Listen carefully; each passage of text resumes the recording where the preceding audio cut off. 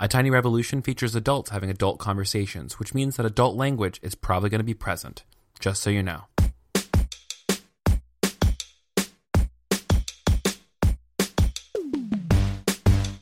Hey there, and welcome to A Tiny Revolution, a podcast featuring conversations with ordinary people living revolutionary lives.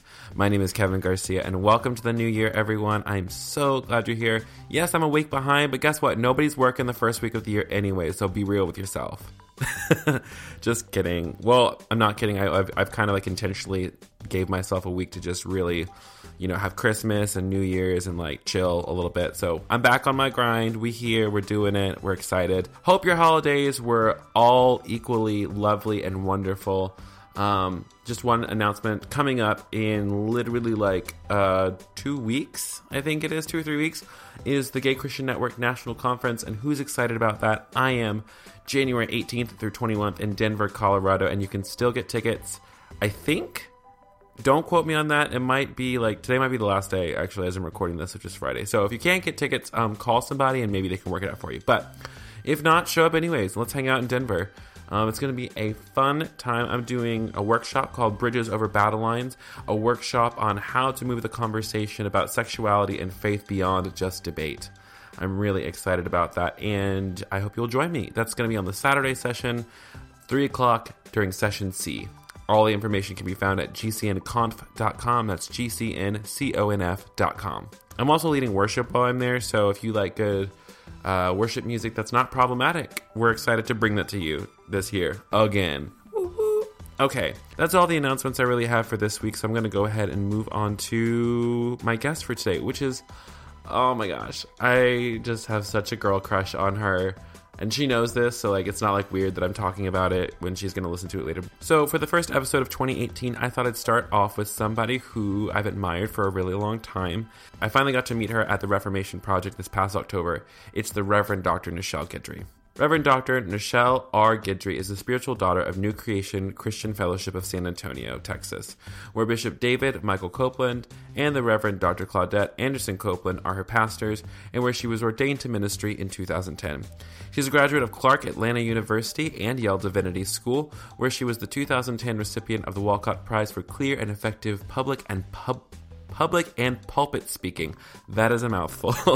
She's also the graduate of Garrett Evangelical Theological Seminary, where she completed her doctorate of philosophy in the area of liturgical studies with a concentration in homiletics. Reverend Dr. Neichelle is also the creator of She Preaches, a virtual community and professional development organization that aspires to uplift African American millennial women in ministry through theological reflection, fellowship, and liturgical curation.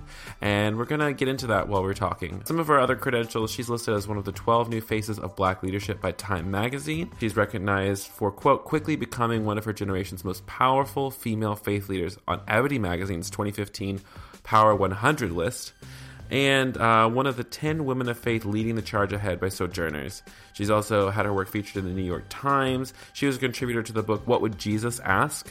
From Time Books in 2015, and she's also the author of Curating a World, Sermonic Words from a Young Woman Who Preaches. Let me tell you what, we get into it in this conversation. Everything from talking about, trying to tear down the patriarchy to asking about her time in seminary as a woman of color in a predominantly white institution.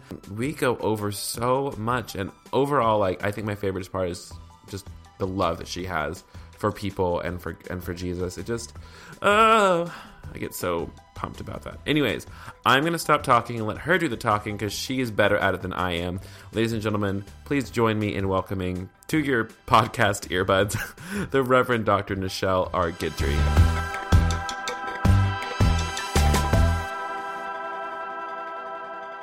So my name is Neichelle Guidry. I am a preacher. I am a pastor.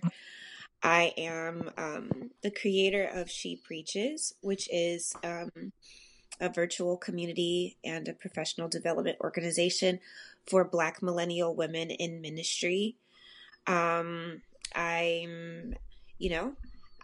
one of these people that believes in justice, and I try to do my ministry right there at the intersection of Jesus and justice. And so I'm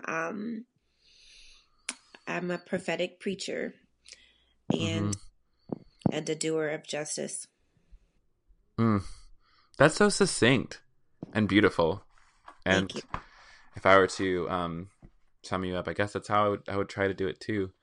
Thank So I first encountered your work kind of through people who have heard you preach at other settings, and it was like, oh, you got to get on Neichelle stuff. She's such a badass and powerful. And one person like really described you as just like she said it's like she carries holiness with her, like a mantle on her shoulders of just like what it is to be a prophetic voice in the world. So to you, when you say that you're a prophetic preacher, what exactly does that mean for you? I think of two traditions that kind of inform my understanding of what it means to be prophetic. I think first of the biblical prophets, those figures in the word that were pretty controversial, and not widely accepted, not the most popular people, but the ones that, God was very clear, like, go to the people and say this, um, and for whatever the content of the message was, like, you see the prophets kind of sacrificing so much just to be messengers, whether Right. it was like God is going to restore us or we're going into exile. There was a faithfulness there that, cost them so much comfort, cost them families, it made them, kind of living examples of, the kind of disgrace, Mm-hmm. of being a prophet, Um, so I'm also really cautious, like prophetic is kind of one of these like buzzwords, in kind of leftist Christian circles. And Yeah. I get it. I understand, like, I think when we say it, in these circles, we mean like, people who proclaim justice, people who talk about justice. But I think that's only a part of it, right? Like Hmm. there's this profound sense of like, sustained inconvenience, Yeah. discomfort and marginalization, because who really wants to hear from God, right? Mm. Especially when God's not talking about your blessing is coming, and you're going to be healed, and you're going to be rich, and you're going to have a big house. Um, that's not, those aren't popular messages. And so, but the other tradition that informs my understanding is like I am firmly and deeply rooted in the Black church preaching tradition. Mm. Um, and like all preaching traditions, there are multiple strains and strands of what it means to be or to do Black preaching. But I think about the preaching that has really informed my understanding of the world, and really informed like how my ministry. And I think of Annette Turner, I think of Sojourner Yeah. Truth, I think of Fannie Lou Hamer. I think of Yeah. these people who didn't stand in traditional pulpits because traditional pulpits couldn't really hold them. Mm. I think of Jeremiah Wright. I think of Dr. Gina Stewart and Dr. Cynthia Hale. I think of my mother in the ministry, Dr. Copeland. These are women who I've heard speak on, you know, the painful kind of realities of being Black women, and they kind of embody the embody womanism, in the pulpit Mm-hmm. in really powerful ways that have informed me. And I think about, these particular preachers are people who I know, you know, um, are very public about where they stand on things, not just on where they stand on like the gospel being the redeeming word of God in Jesus Christ, but very, very clear publicly about where they stand on issues of liberation Mm-hmm. and matters of justice. I think I can think of a lot of preachers that I know who would happily, stand in their pulpit and maybe like have the rhetoric of justice down. But when it comes to like living an ethic of justice and kindness and humility, Micah 6:8, Yeah. you know, there's no receipt. Mm. And so, I'm looking for like receipts. When I think of preachers, I think of people who walk the walk and talk the talk, Yeah. and so I think of Michael Eric Dyson, I think of Freddie Haynes, I think of Yvette Flunder, I think of Ebony Marshall Turman. These are people who are lights in my life, Mm-hmm. Because they've got that witness. Mm-hmm. Being in the Black church preaching tradition, I know that because you have your master's and your doctorate for some very prestigious institutions. Is that right? Yeah, I did my master's at Yale Divinity School, my MDiv, and then I did my PhD at Garrett Evangelical Theological Seminary. That's in Chicago, yeah. It's in Evanston. Okay. Mm-hmm. Was it especially at Yale being like a PWI, like was Mm-hmm. that uh especially like in preaching courses, like I've heard some people who have come out of places like Yale and Harvard and Duke who felt stifled in many ways because there was a specific preaching style that was taught, Oh yeah. and being a Black woman who's in a Black preaching tradition, like what was Mm-hmm. that like for you? I want to contextualize my answer by Sure. saying, like, my undergraduate degree was completed at Clark Atlanta University, Mm, which it's in the Atlanta University Center, which is like the mecca of Black education in this country. mm, The consortium consists of Morehouse College, Spelman College, Clark Atlanta University, in the Interdenominational Theological Center, and the Morehouse School of Medicine, and Morris Brown College. So all of these are historically Black institutions, like within a 5-mile radius of each other. yeah. So, you know, I, I affirmed my call to ministry in that setting. Mm-hmm. In a setting where the affirmation of my Blackness and the embrace of my Blackness and the celebration of my Blackness was an everyday thing. Mm, So, I went directly into Yale Div out of CAU, and the culture shock was real. In fact, I was talking to my sister about it this week, that I suffered with a profound case of imposter syndrome for like the wow. whole first year at YDS, because that is white supremacy in the flesh. Yeah, for sure. Uh, you know, so when I reflect on that experience, I reflect on the very painful kind of, daily inundation in white supremacy and white privilege and whiteness, Mm-hmm. as a legitimate construct for like producing knowledge, Hmm. and so that constant experience of having to like translate the scholarship for myself, Yeah. and also having to translate it into something that would be beneficial for my community, for my people, you know and that was an experience that had me constantly angry. I mean, Mm-hmm. angry like I had never been. So between the experiences of being like profiled, between the experience of having my ass slapped by a white male colleague who thought that it was going to be funny to walk up to me and slap my ass, to Wow.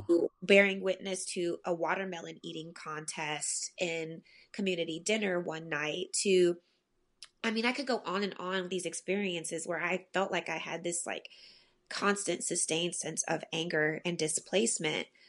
But the grace, and and that was my radicalizing experience. Hmm.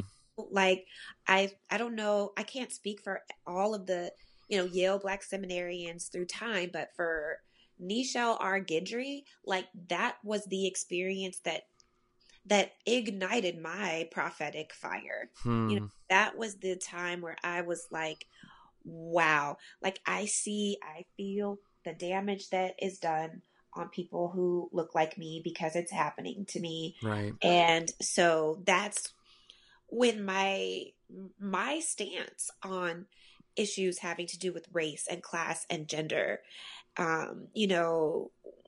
was solidified because I was in the fires of it.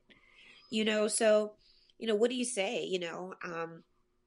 I hated that, but at the same time, I don't think that I would be who I am without it. Mm-hmm. In terms of preaching, um, I would say that I wholeheartedly agree with that reflection that there's a particular type of preaching that was taught, that was reified, but I think that that was because that's the style of preaching of the homiletics professors who were there. Right.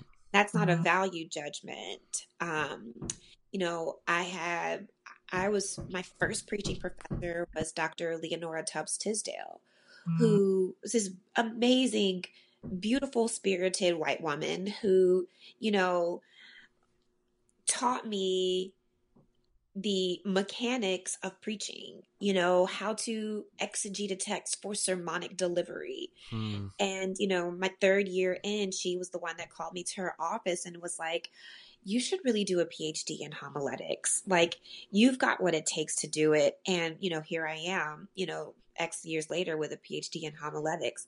Hmm. And they offered this one class in Black preaching, and I don't have a great memory of that class. They had a guest professor that came and taught it.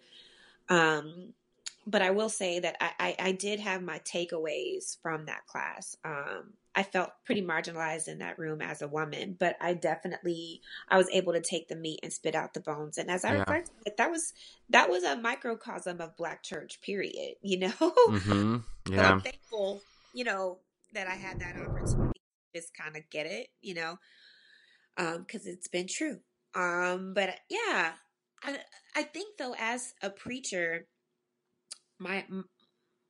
outside of Yale Divinity School and outside of Garrett, even, like, I have honed my voice as a preacher just by being a student of preachers.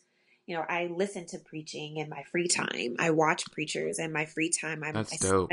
I study, and for 6 years, I was on staff at Trinity UCC here in Chicago, where Otis Moss III is the senior pastor. So 3 times a Sunday, I got to hear one of the premier preachers in this country, and I was taking copious notes. Yeah, yeah. Learning from my brother, my big brother, and the people who came through that pulpit, and that was training ground for me. Yeah.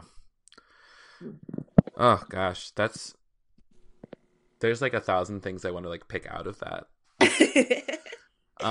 We can go any direction. I know. That's what I love about talking with dope people, is because their stories are like so multifaceted and beautiful.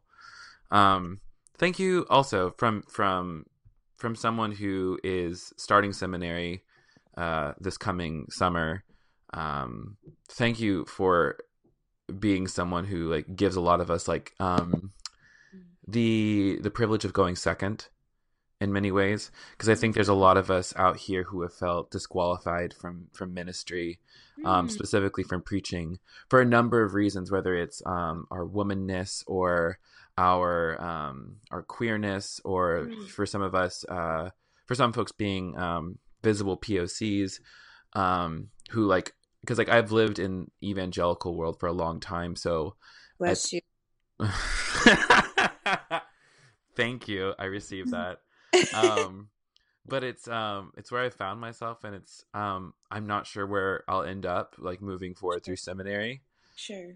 But seeing someone like you who is a radical Black womanist, and unapologetic about who she is, and about being a Christian too, I think that it kind of it gives me courage to know that like, oh, she did it. That means I can do this too. For sure. And I know that you do that for so many people. So I guess that's what we could. All the feels. I'm serious though, because just like a lot of times, like I look around like the churches the church that I've been a part of for the past 3 years, and like I've not seen one person in the pulpit who looks like me. Or talks like me, or like the closest we ever got was the director of the Center for Civil and Human Rights here in Atlanta, which houses the story of the first civil rights movement, with Dr. King, and how it continued on. It's brilliant. And he came and taught. He's actually an immigrant from Kenya, and he said, when you discriminate against women, against homeless people, against the poor, against the other, you discriminate against the image of God. Mm. And that was the closest thing that they ever got to like naming my people, queer folks. Wow. But since we're kind of like on that topic of you Yeah. kind of being a trailblazer in some ways, also being, a path that has been, laid by so many women before you.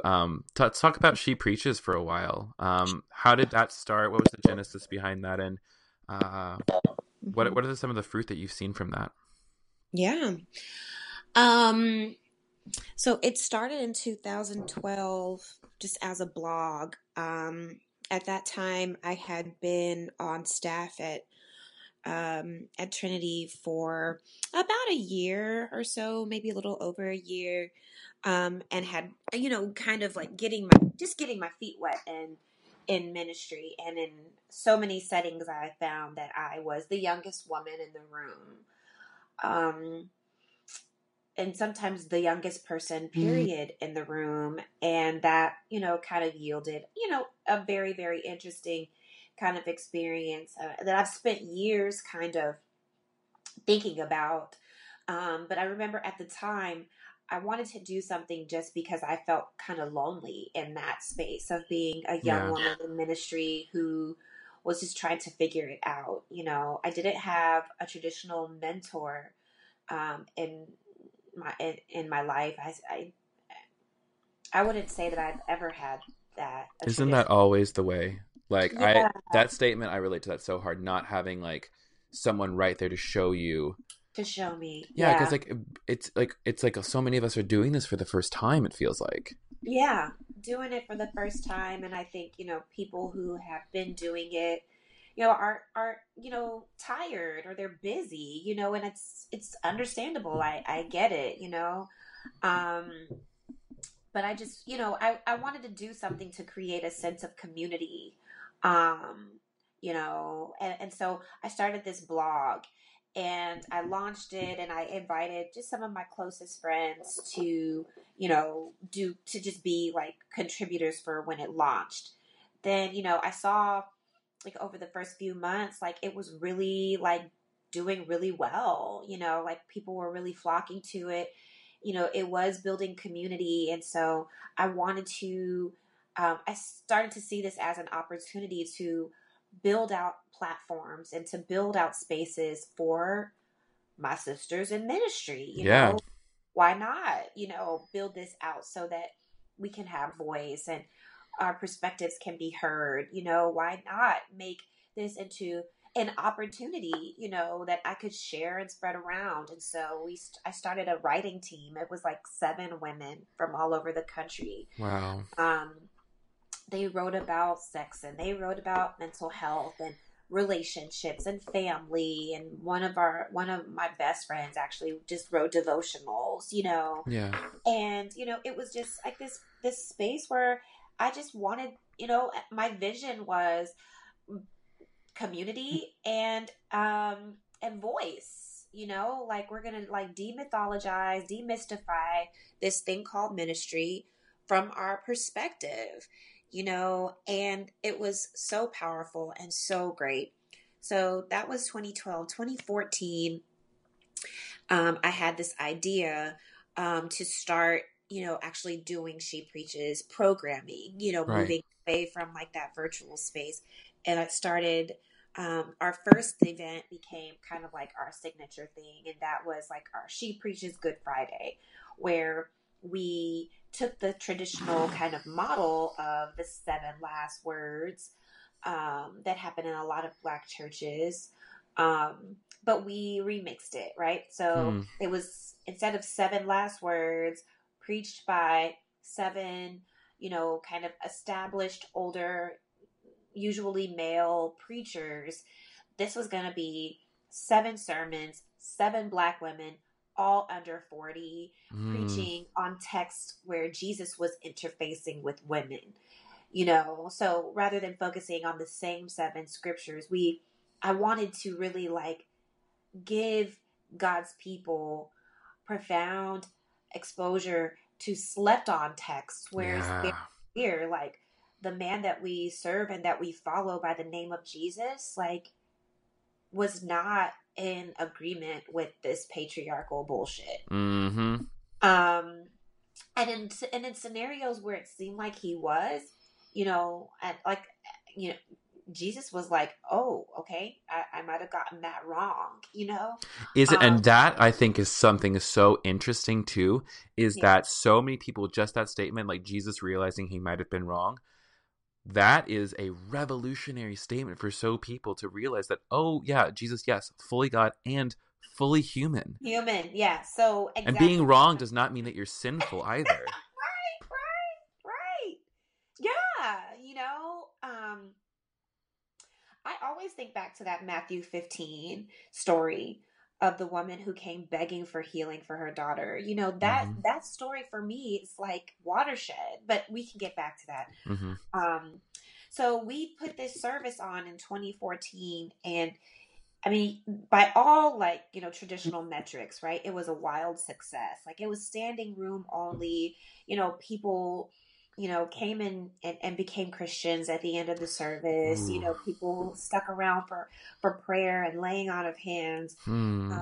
But, taking a deeper look at it, and kind of doing my own kind of ethnographical research afterwards, I realized like the power in that was that, you know, people had never heard sermons on sexual assault before. Wow. People had never heard sermons on, menstruation. People had never heard divorce mentioned gracefully in the Mm-hmm. body of a sermon.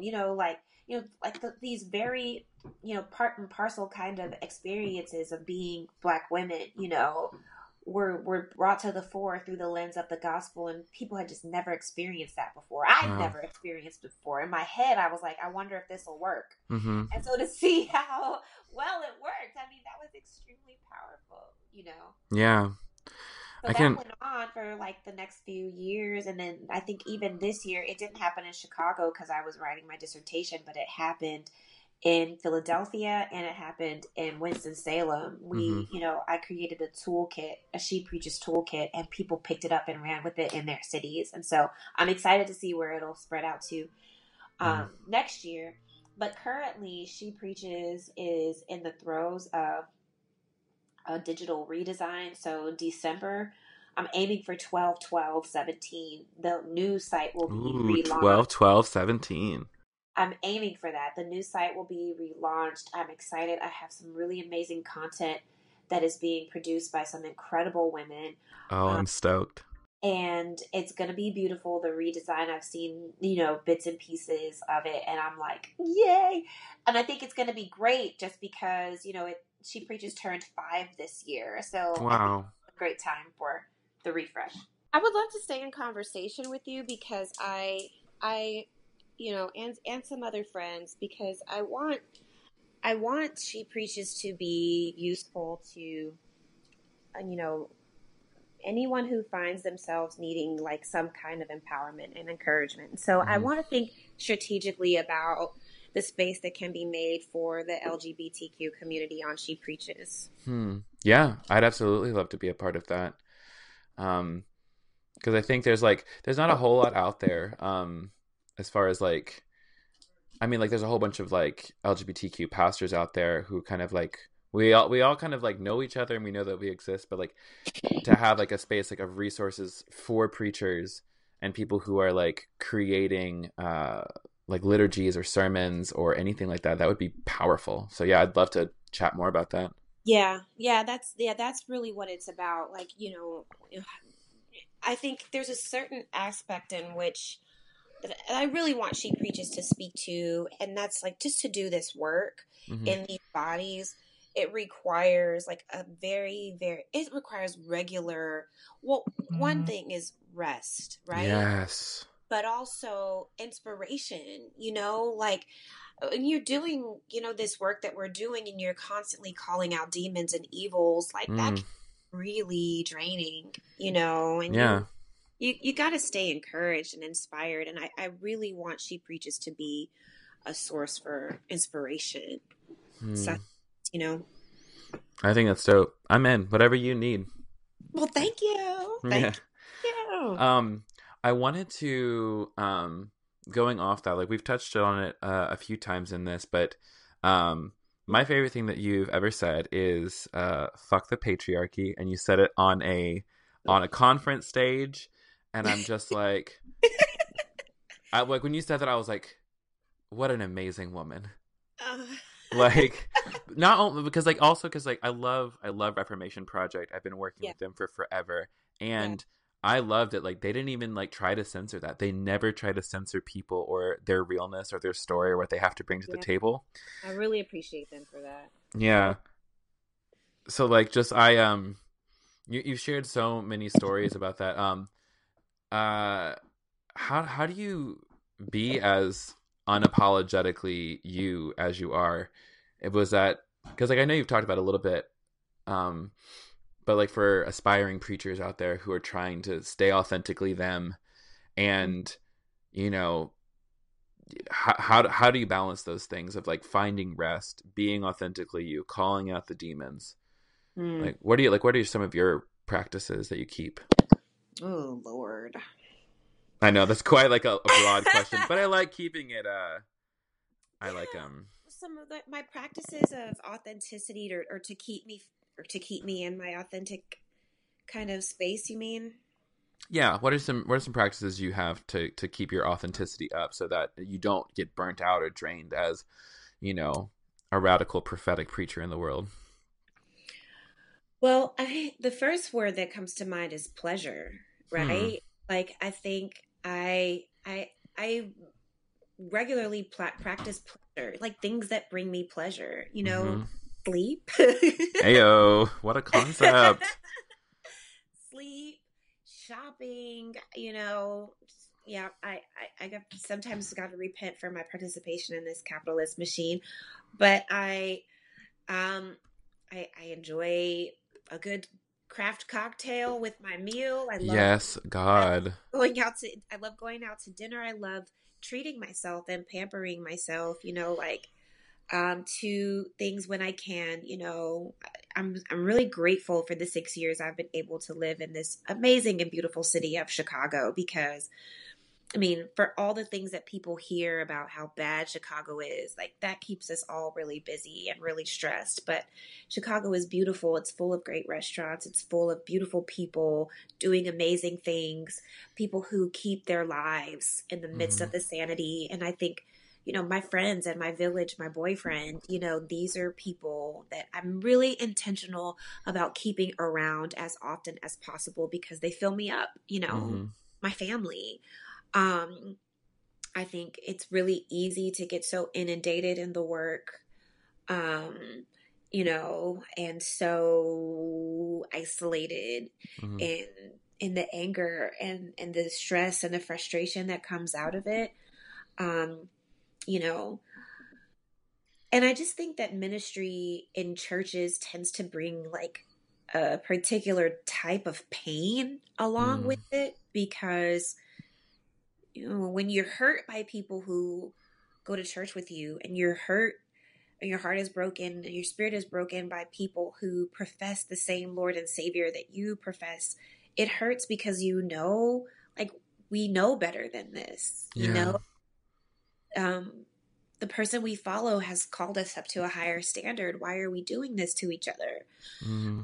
Um, we get bogged down with these constructs and these, you know, we participate in and prolong these evils, and it just is so contrary to what we say we believe. And so for me, at least, that hurts me in a very unique way. So therapy is a regular practice as well. Yes, amen. Come on. Every time I close a podcast, I say, go see your therapist.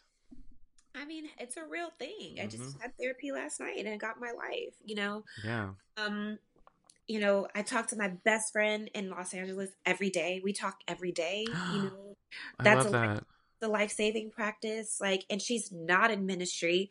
She That's does helpful. marketing. She does marketing, for a Hollywood film company. Like, she does the opposite end of the spectrum, but like for 10 years, or no, for 14 years, Mm-hmm. we've been best friends, and she holds my center, and she's my best friend in this universe. And I don't know what I would do or who I would be without her, because she keeps me right here in this authentic space.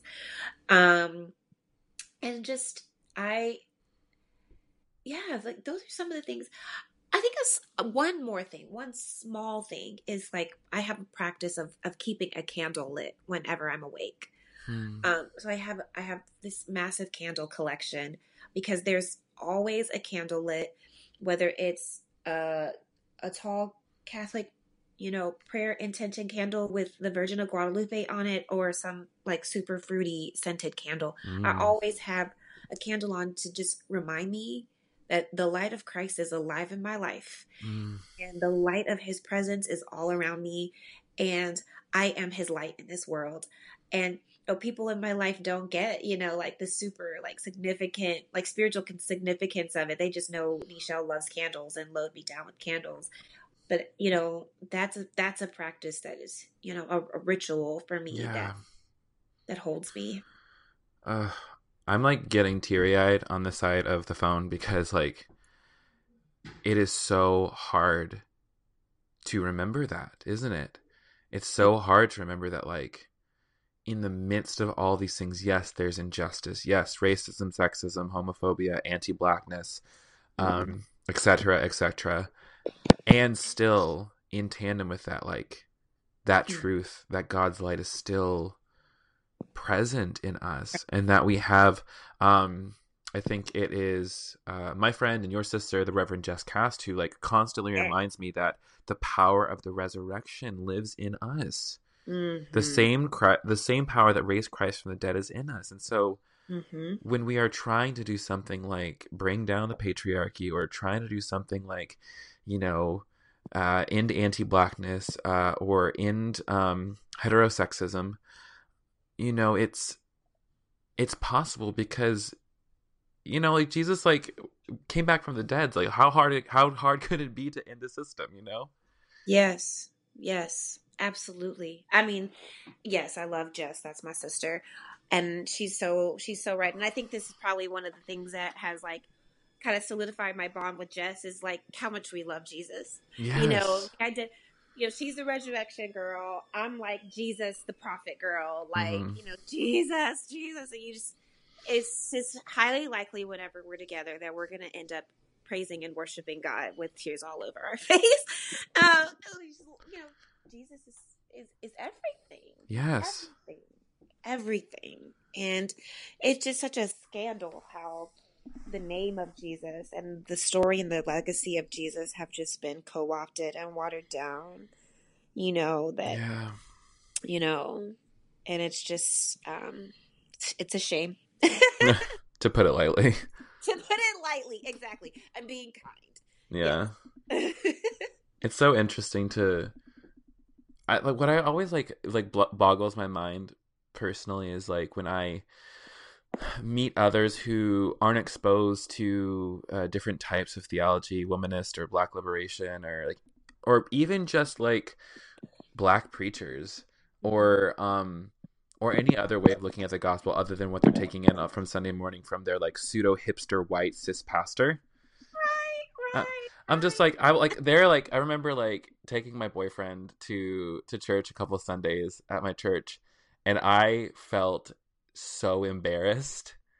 And I was like, oh, when I started here, I was in a much different place than I am now. And I'm looking at, I'm like, what are you talking about?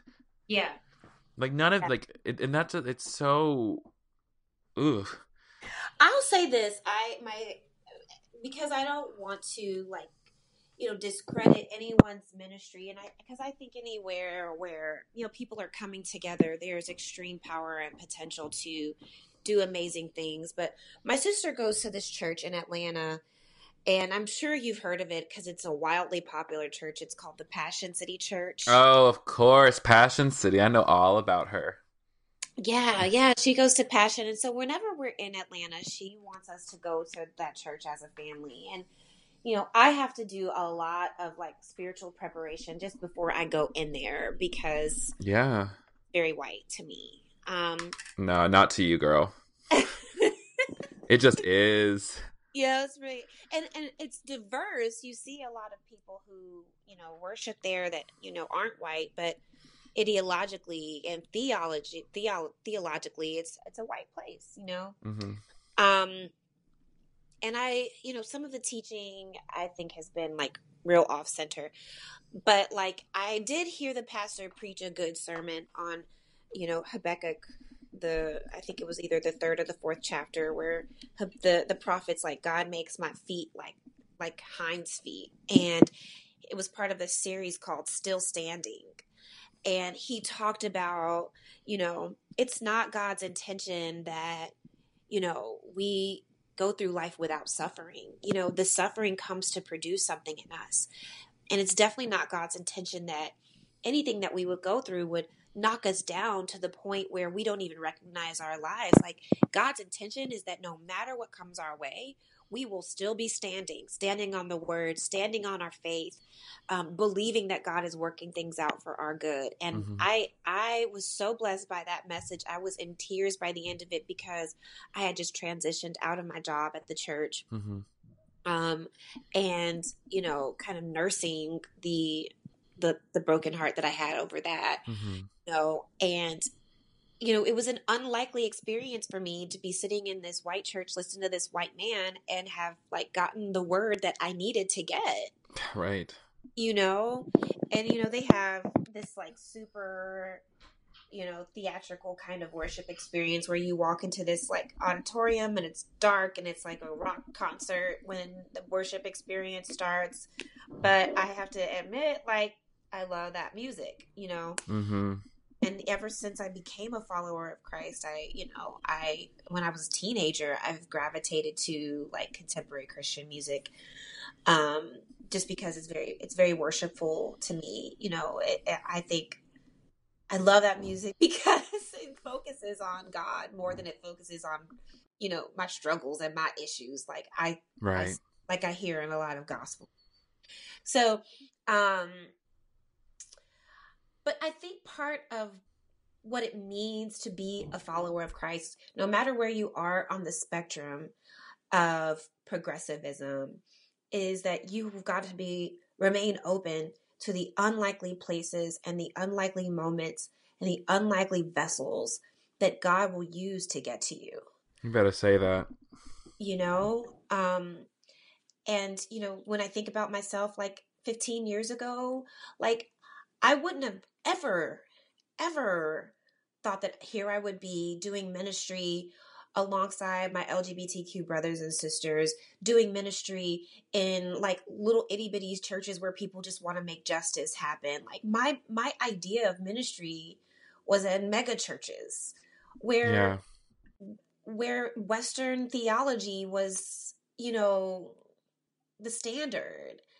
White theology was the standard. Like that was, I'd never thought that I would be who I am Mm-hmm. and that I'd be in the communities that I'm in.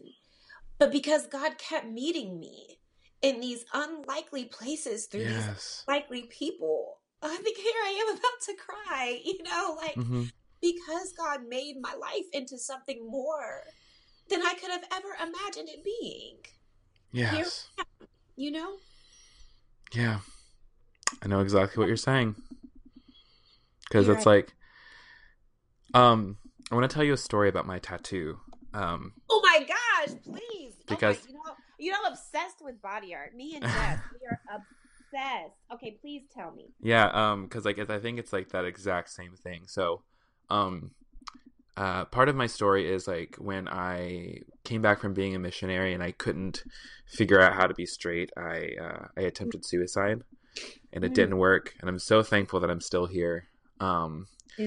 And years later, it's like after I've come out, I've moved to Atlanta. I'm living in this crappy basement apartment with like my friend Casey. And, I scrape together some money and I get this tattoo, and it's of a skull, missing its jaw. And on the left side of it, there's like flowers like blooming from it. And it's like got three things that it means. It's like, it's kind of an homage to my fraternity, Sigma Phi Epsilon. Because they were the men who taught me that there's no wrong way to be a guy. interestingly enough, like I had like because I also know that you're a soror of Delta, right? Delta Sigma Theta Sorority Incorporated. Yep. Yeah, yeah. Yes. Um, To all my sorors. um, so so the skull is one of our symbols, and so it's like an homage to them. The second thing is like a constant reminder that life is just a series of like death and resurrections all the time. That every time something is laid to rest, there's new life that's always going to be birthed from it. Mm-hmm. Wow. And the third thing, like I remember I was sitting in the chair after it was done, and I was just looking at it, and I remember saying to myself like, wow. And like, it was the third thing about my tattoo is like I remember every time I look at it that like there was a time when I was I wanted nothing more than to die, and to remind myself how desperate I am to live now, that I know how much God loves me. And I remember sitting in this chair after it was done, and like my tattoo artist is a very serious guy. I don't think I've ever seen him smile, but like he's very good at what he does. He's very kind, and I just start crying because I'm saying to myself, wow, I'm still here. Yes. I'm still here. And then in that exact moment, I felt like the Holy Spirit whisper the same exact thing, like, I'm still here. Woo! Like, yes, God. So as like you were saying all this thing of just like about our life, if it was not for all the things that we have walked through, we, like who would we be without these things that have like tried to kill us? Who would we be if we were not able to like look for God in the most unlikely places? And I think it's very amazing that we're just now entering the season of Advent, where we're saying like even in the darkest moment, the darkest time of the year, there's still a light that we're going to shine, and there's still a candle that we can light and point to and say, God, Emmanuel, God with us. Mm-hmm. Ugh. Absolutely. Well, one day we're going to have a longer conversation about our tattoo stories, because I have, at this point, I think I'm up to 11 or 10. Come on. They all have a story. And, I often say, like, if you were to look at my tattoos, you would see my testimony. Oh, girl, same. Maybe we should, we'll do another podcast where we just do tattoo stories, and we'll include pictures on the blog. I would love that. I would love that. Dope. Oh my gosh, I'd love to.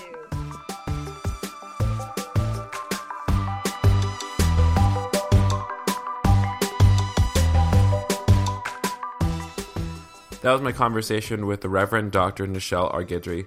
You can connect with her on social media at Neichelle G, which is NiChellEG. That's Neichelle G, and you should definitely give her a follow because her tweets are fire. And on top of that, if you want to connect with her, her book, her speaking gigs, all of her online material, that can be found at revneichelle.com. That's REV Neichelle.com. Special thank you to my supporters on Patreon. And if you don't know what Patreon is, do you even podcast? Or do you even listen to podcasts? Patreon is an amazing way to help crowdfund the work that you love and listen to on a regular basis. So if you like this podcast, for example, you can support it on a monthly basis with a generous $1, $2, $5 donation per month. Honestly, if I don't have y'all support, I can't keep creating these things, and I really do want to keep creating these things. So if you wouldn't mind, if you are someone who listens to podcasts, if you're someone who buys your coffee during the week, if you are able to go out to eat more than once a week, then I think that you might have a couple bucks that you can throw my way to help support the creation of this podcast. Because the more support we have, the more things we can create. And then I don't have to work in a restaurant no more. Can you imagine what that would be like to be able to just like do this full time? I can, and I want that. That's my 2018 glow up goal. Come on. Hashtag glow up goals. Don't hashtag that. I feel like that'd be just don't do that. Anyways, make your New Year's resolution to be more generous. Head over to patreon.com/thekevingarcia and learn more about becoming a sustaining partner.